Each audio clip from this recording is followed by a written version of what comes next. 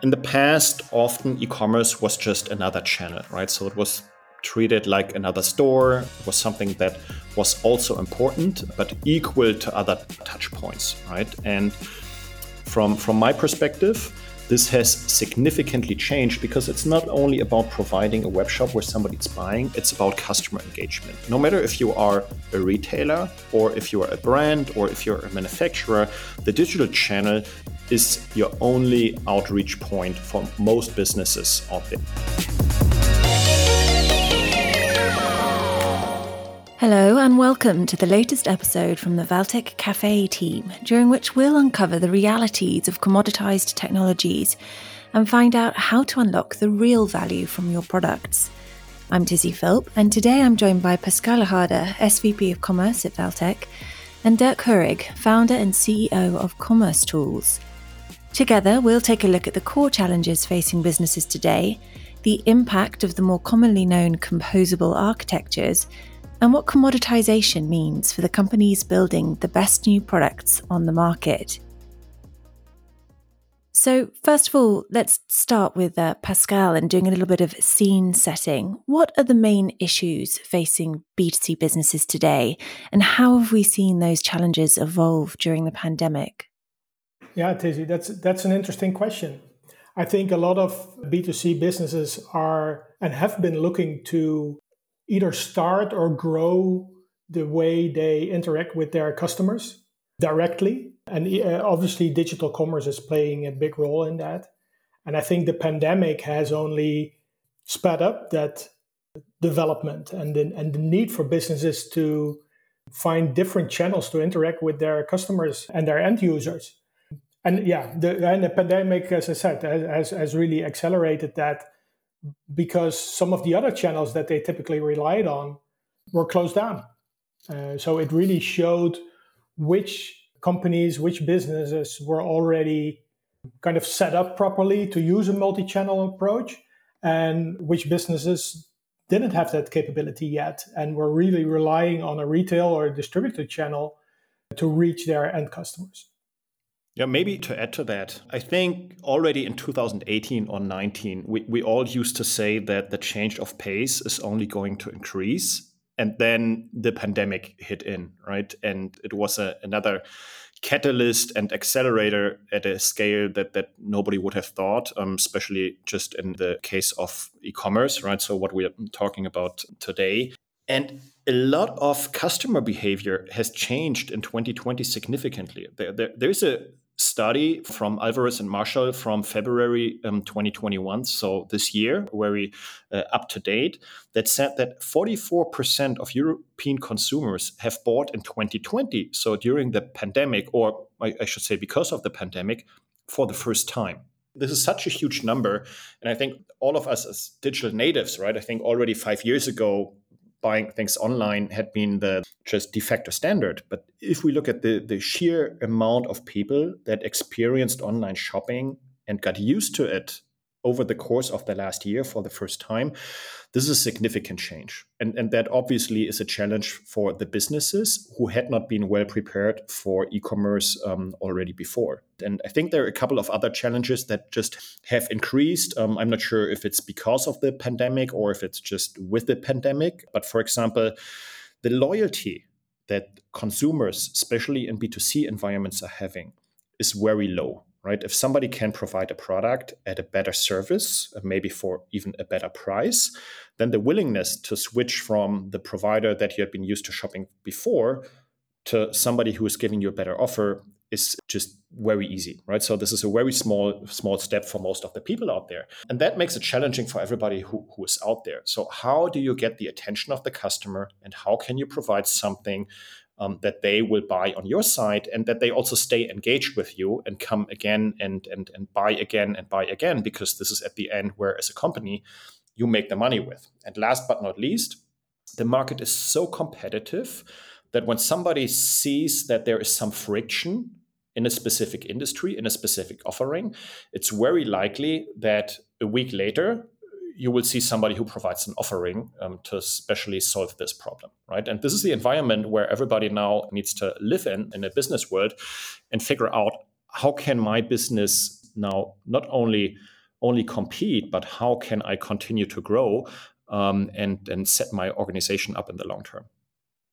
You came up with some really good points there, Dirk, and I actually just want to circle back on a couple of them. The first one was talking about the importance of customer experience and being able to provide a better customer experience than your competitors. But the pandemic has also hit us all financially. So how much do you think it really comes down to customer experience, and how much is it really a conversation about price? Ultimately, consumers are going to go where they can get the product cheaper, or do you think that's not necessarily the case? I think that the problem with this answer is that I think it's both true, which is then the answer that nobody wants to hear, but it depends. So the truth is it depends on the category. If it's commodity products, it's about price, availability, and the delivery time, right? So the service that is provided around. If it's just toilet paper, if it's a salad, if it's stuff that you're just consuming and where you know which product is important for your household or that you get used to. It's about price and availability and the service down below. If it is about products that you feel more emotionally attached to, that make a difference, it either might be that it's personally a hobby of yours, right? So might it be photography, might it be music, then it's not only about the price. It's often about the product. It's about the service around. It's about the experience. This is also important to even get the attention of the customer, right? So probably they will never find you if you're not having an offering that is really convincing to them in the long run. So therefore, I think it's also important for customer acquisition in the long term to provide an outstanding customer experience, but it depends on what you are. If you're a fast delivery grocery company, then it's more about the time of delivery and the price and availability. If it's something that you're more emotionally connected to, because of your business, about your hobbies, or it's a very specific brand that you feel attached to, then it's far more about specific experiences and additional services that you need to provide. I don't think we can underestimate the power of that brand affinity point and how people feel about brands and how important that is to invest in that. Another thing that you mentioned, and I'm going to direct this towards you, Pascal, we've talked about the differences between the companies that have been able to thrive and those who have struggled a bit more over the last 18 months to 2 years. What do you think has been the difference between those companies from a success standpoint? What has made some able to make that shift successfully and others less so? And why is that? Yeah, I think there is two answers to that story. One is obviously the ones that were already pretty modern in the way they are using technology or the way they have set up their organization and those kind of things.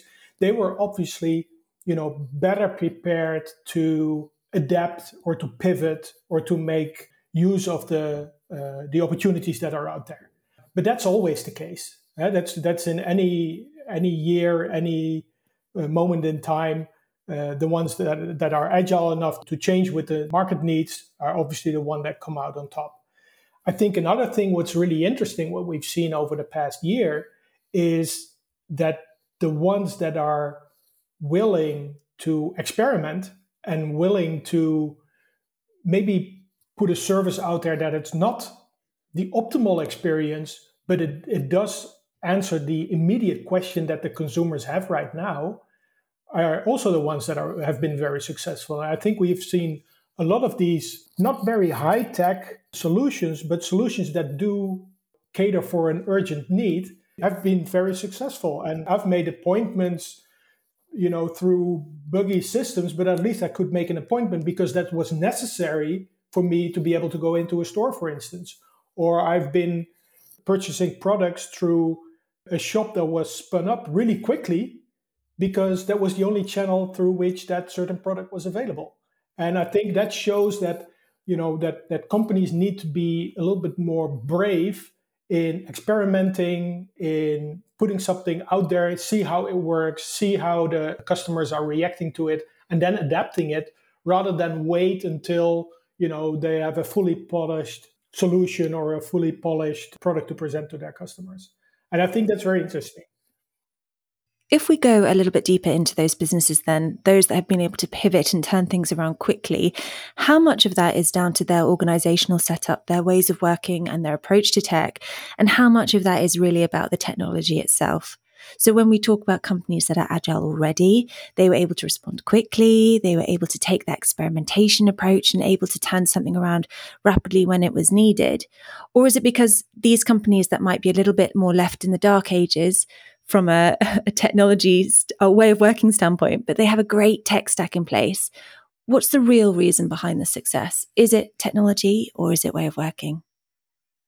Yeah, I think these two aspects go hand in hand. There is obviously something called Conway's Law that, the way a solution or the way a system is set up is a reflection of the way an organization is structured and the other way around. So I think these two things go hand in hand.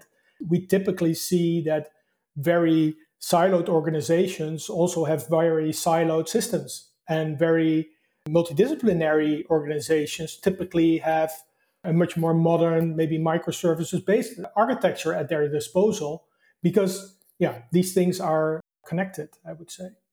I think we have to point out that we're not saying in this conversation that those people who were able to respond to the pandemic really well have completely nailed everything and have been completely fine now. It's both the people who struggled during the pandemic and those who have weathered the pandemic but come out of the end relatively unscathed. There are still challenges and changes that companies in both situations need to make going forward, aren't there? Still challenges that they need to face and changes they need to make. Absolutely. Yeah, definitely. Okay, so let's go a little bit further into how both of those scenarios play out for both companies. How can they start tackling those issues? We've talked about the challenges faced by these clients over the last few months and the challenges that are facing those teams now. What are the approaches that we're seeing to solving some of those challenges? We've talked about the e-commerce drive, the new understanding of Mac technologies. What's really important now?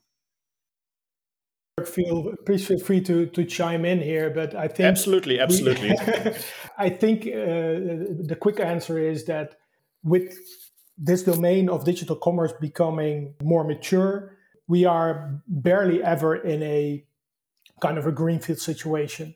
So more and more, it is about helping organizations making the shift from whatever they've been creating over the past 10 or 15 or 20 years.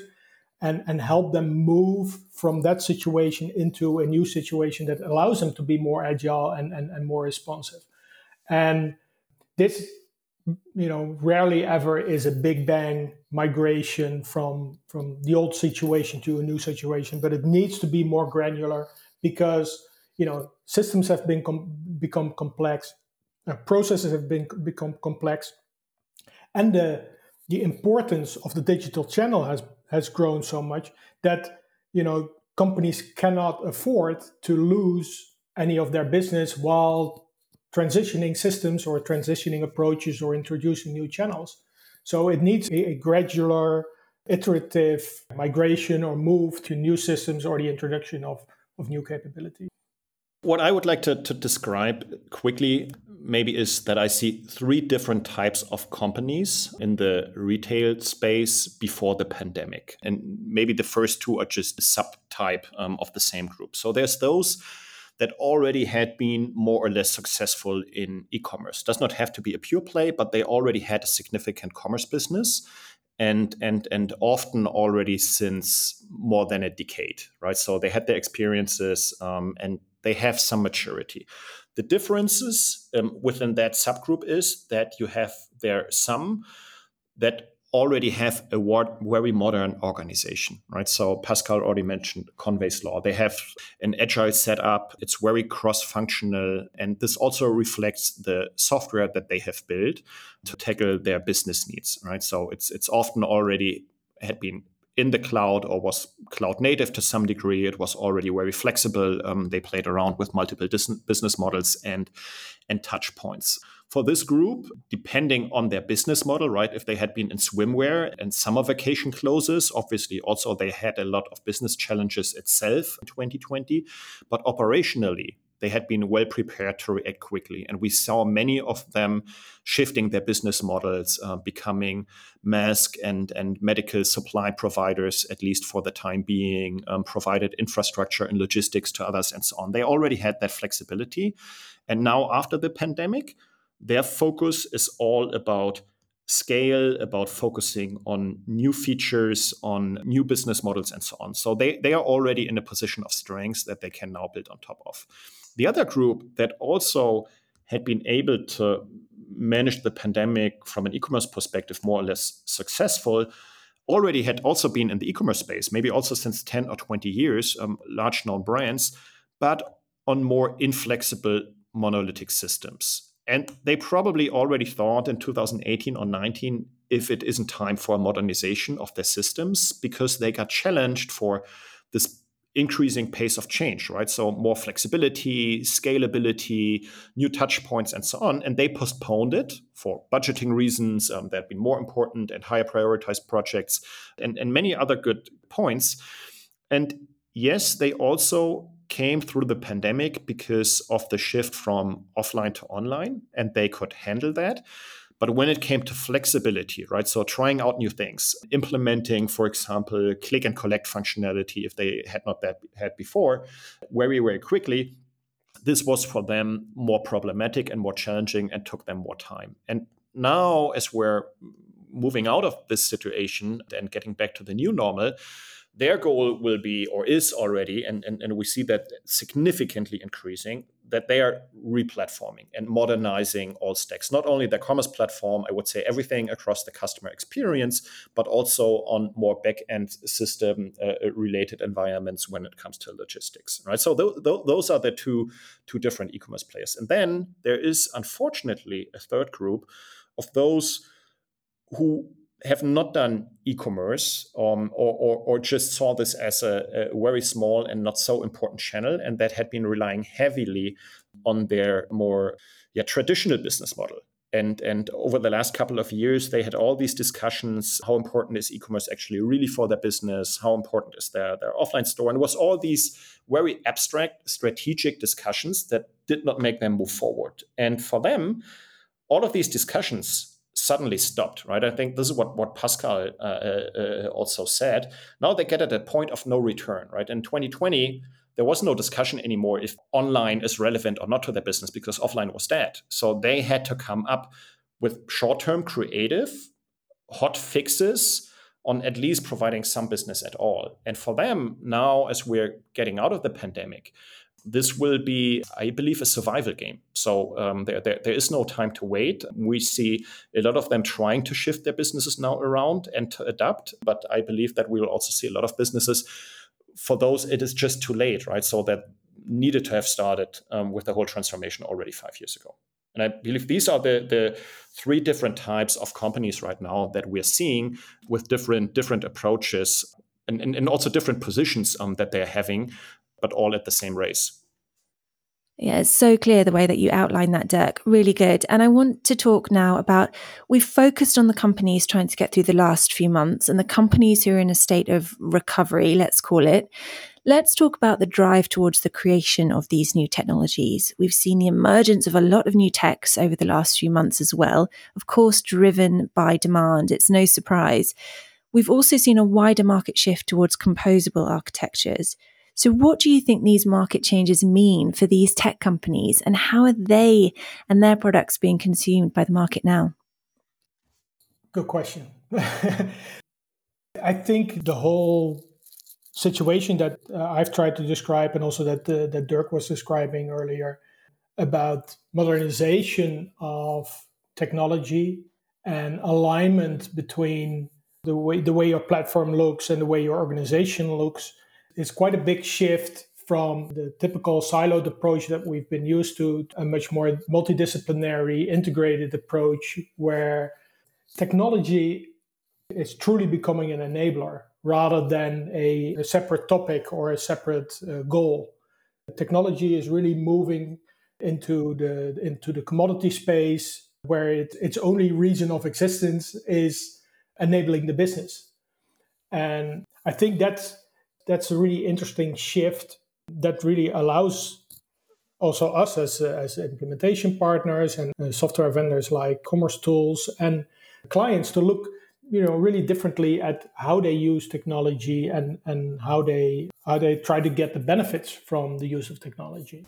What I think has shifted, and Corona just being an accelerator of that, is that in the past, often e-commerce was just another channel, right? So it was treated like another store. It was something that was also important, but equal to other touch points, right? And from my perspective, this has significantly changed because it's not only about providing a web shop where somebody's buying, it's about customer engagement. It's the main and sometimes even only way how you can directly interact with your consumers. No matter if you are a retailer or if you are a brand or if you're a manufacturer, the digital channel is your only outreach point for most businesses out there. And when in the past, your IT department or your e-commerce department, yes, it had a revenue component, but it was also heavily seen as a cost center. And now it's a core asset. It's the heart of the business. The heart of the business is not producing a specific product or selling a shoe or ensuring that you have the right t-shirt colors and sizes in stock. Yes, this is also tasks that are important, but you need to figure out how does your brand stay relevant and is engaged with your customers. And this is about digital, right? So, and therefore, this becomes the heart of the most organizations. And if we believe that this is true, what I truly do or honestly do, is then this shifted to a kind of best of breed world, right? So where the monolithic approaches where we said, okay, we just need something to run our web shop is officially dead, right? So to some degree, those platforms probably, or these systems just don't know it yet. But this is only because of renewal terms. Nobody goes this path anymore from the beginning on. Everybody who's now moving forward looks for what is the best solution or component that I can have to solve a specific problem or a specific challenge. And the customer journey is full of those kind of challenges. So I need to figure out what is the best product that is solving each of those kind of items. And this is where another challenge comes in for the companies out there to evaluate in this composable architecture, how it's today called, where you combine all of these best of breed toolings, which is the one that's best suited to my business needs and also the one that I can roll out, customize, and scale with in the long term. And there's an approach to this, how they roll this out. It's called a strangler pattern, which means you often don't go for a big bang approach and wait a year or 1.5 and then you relaunch everything, but you replace feature by feature of your existing offering to something that is more suitable, that is more flexible, but you do that in a very iterative and agile way. Yeah, I totally agree. And I think what's interesting to see if, the way companies are evaluating those solutions, where a few years ago, this was all about features, right? The more features a solution had, the better or the more valuable that solution was. Whereas, as I see it now, companies are much more looking at, okay, so by selecting this technology or this best of breed component in my overall composable architecture, which capabilities am I adding to my team, or which capabilities am I providing for my end users? And it's much more about flexibility or scalability or extendability rather than how many different ways do I have to create a promotion, or how many field types can I define in a product model, or those kind of things, right? And I think that's also the direction that you guys are taking with Commerce Tools, Dirk, if I understand it correctly. Yeah, no, absolutely. You mentioned that topic also a little bit earlier when it comes to commoditization, right? So how much is the product itself a commodity, or how of an overall important role does it play just from the feature offering? And this is definitely an outcome, I would say, out of these composable commerce architectures. But from my perspective, it also comes from, to some degree, even from a strategic business approach. And when we built our platform, multiple things that we wanted to solve, but one of those was that we said an e-commerce platform, it should enable companies, right, for whatever they want to do. It's about making things possible for their customers, right? So this can be scaling, growing quickly, being able to handle peak times. It can be providing unique customer experiences on multiple touch points. It can be that you want to launch new business models that before had not been possible, that go just beyond the web shop when you think about IoT scenarios and so on. So hundreds of things that need to be enabled. And a commerce platform needs to make sure that it's not standing in the way of this enablement, of getting things done. So it has to be helpful. And when companies want to build something, and I think this is probably a point that we haven't touched yet, is that you don't see your commerce offering just as a project and as a channel, but if as a company you start to see this as a product that you are building together with your software vendors that you're selecting, with your partners like Valtech that you're working with, and with your own team, then you need something that allows you to easily build, right? If you're always breaking a system when you try to change it or do something else with it, then it's not helpful.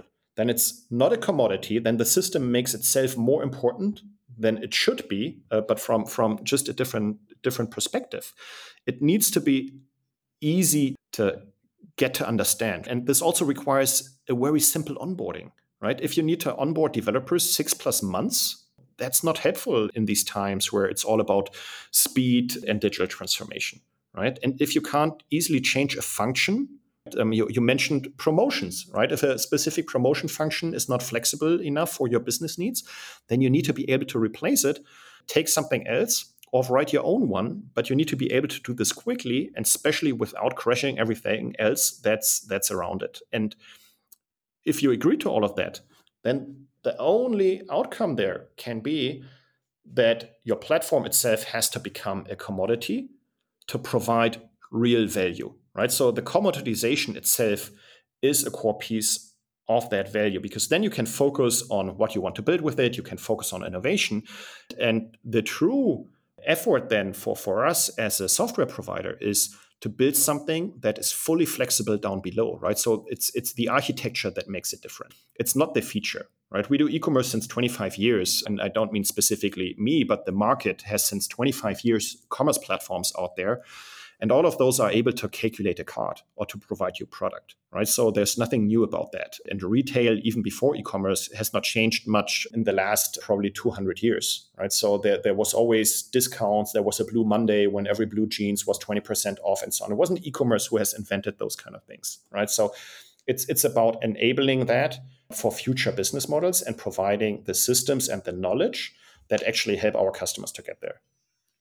I'd like to go back to the commoditization piece in a second, but I just want to go a little bit further on something that you mentioned there, Dirk. Earlier in the podcast, we were talking about how the pandemic has accelerated, how businesses have had to change and adapt in order to respond to the last few months. And we've seen maybe 10 years of innovation over the last 18 months alone. Has the same happened on the flip side for tech companies and commerce providers? How much have these businesses had to accelerate their tools and offerings in response to the demand from the customer side? I will try to tackle that from the vendor perspective, and then maybe Pascal can share his view from the agency side here. I believe we sit all in the same boat, and just finger pointing to the others and say, oh, look at them, now they have a big challenge, they need to be faster.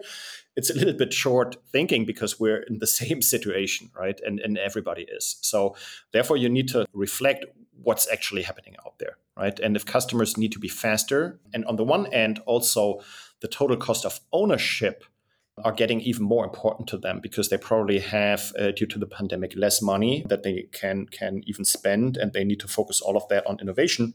Then obviously they don't want to spend this in maintenance. They don't want to spend this in hosting servers, in updates, or in integrations, but really need to put the money actually where their value is. And this is in customer engagement and in what's driving revenue. So from a vendor perspective, there's a lot of stuff on the one end on the product side, of course, where you try to make things even more flexible and even more faster. And I would say there we had been nothing else but in a very lucky position, because nobody probably except, I don't know, maybe Bill Gates could say, oh, I saw that the global pandemic was coming. And we just had been in the lucky position that a couple of years earlier, we believed that e-commerce is just becoming more complex and that there are a lot of challenges and that a commerce platform needs to more operate or function like an operating system or a platform as a service than an out-of-the-box suited web shop. And by working on this flexibility, we had a pretty good position or offering for our customers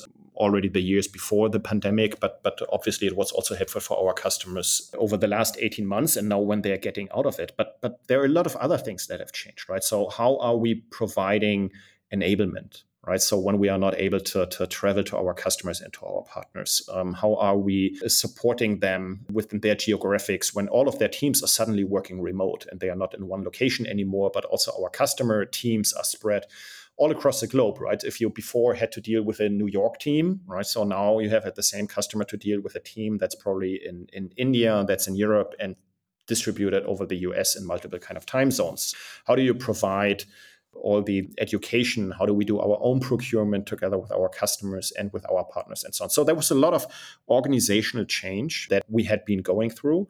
And as we had been fast growing over the years before, we already knew that we have to reinvent our organization on a yearly basis. In Corona, it was probably every 4 months that we reviewed what we have to do here and to adjust. And so the timeframes just became a little bit shorter.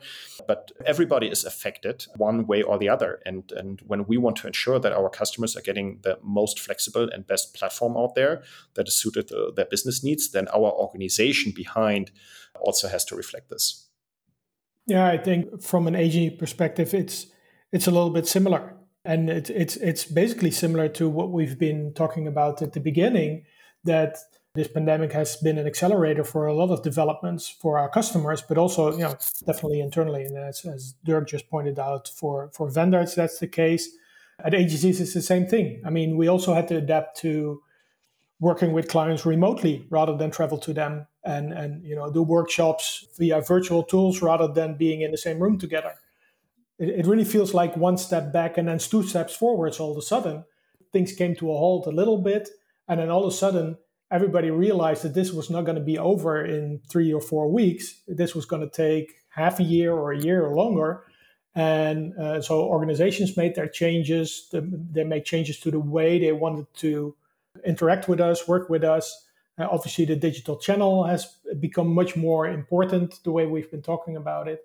And I think, indeed, the whole idea of how to look at costs versus benefits of the digital channels has changed. And for some customers, the initial thought maybe was, it doesn't really matter through which channel a t-shirt got bought or whatever.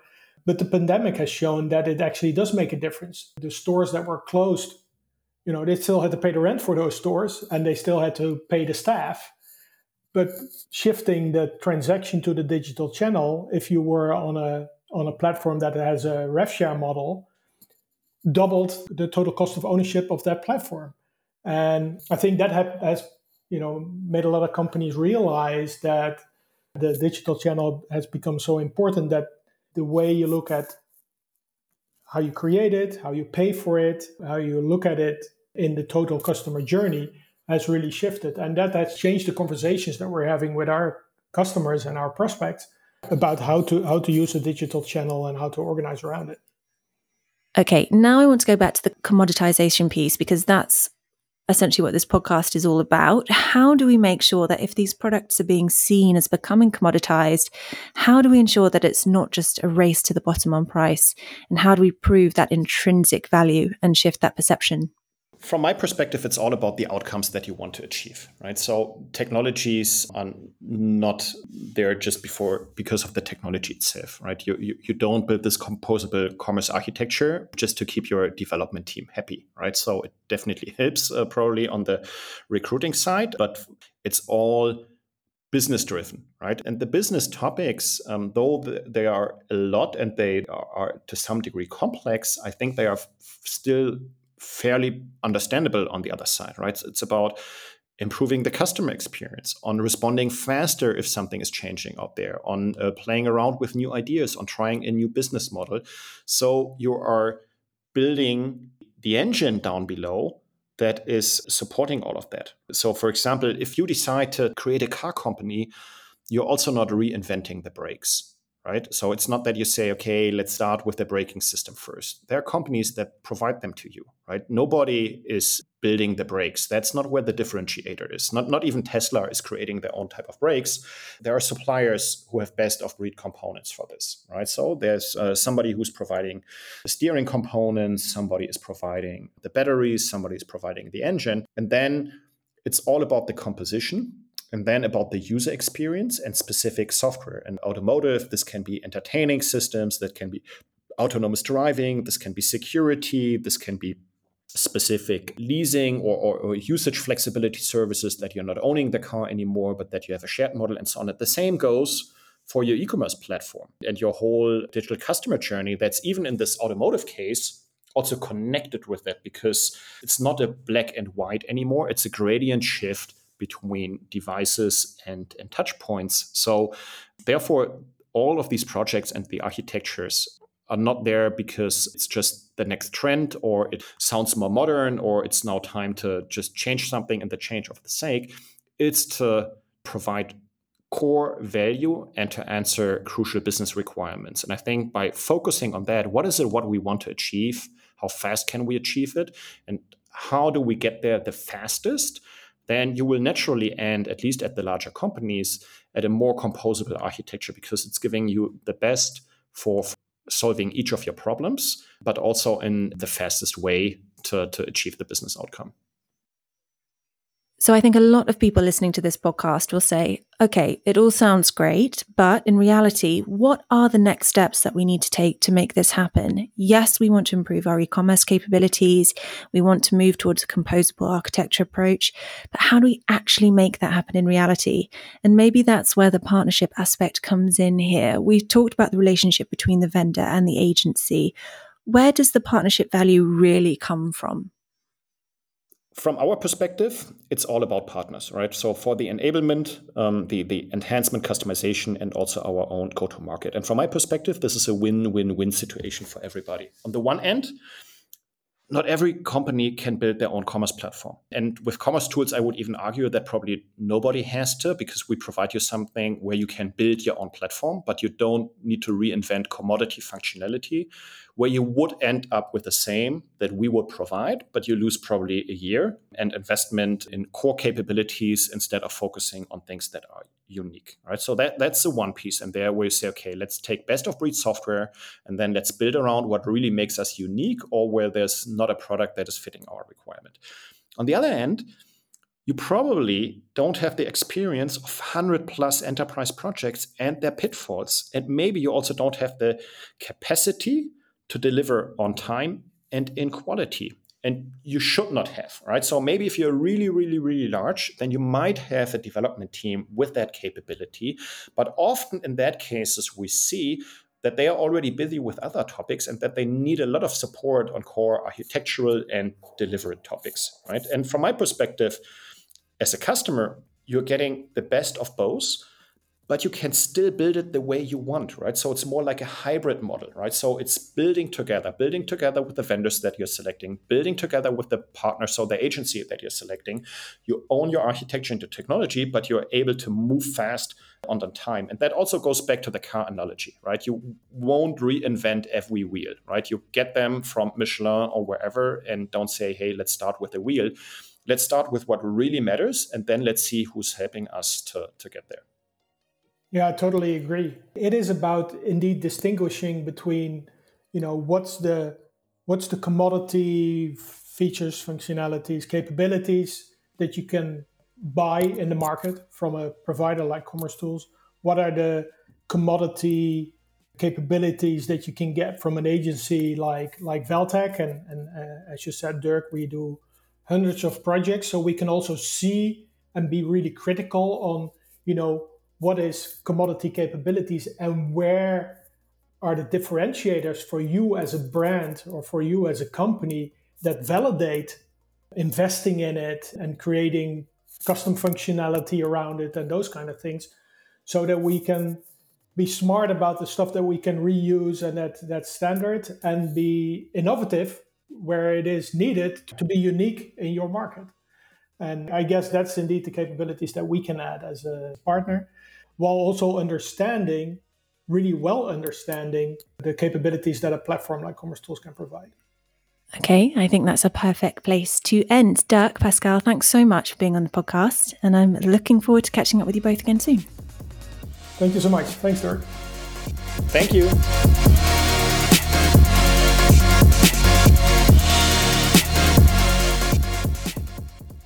Thanks for listening to this latest episode from Valtech Cafe. We've got lots of episodes to help bring you up to speed with what we mean by Mac.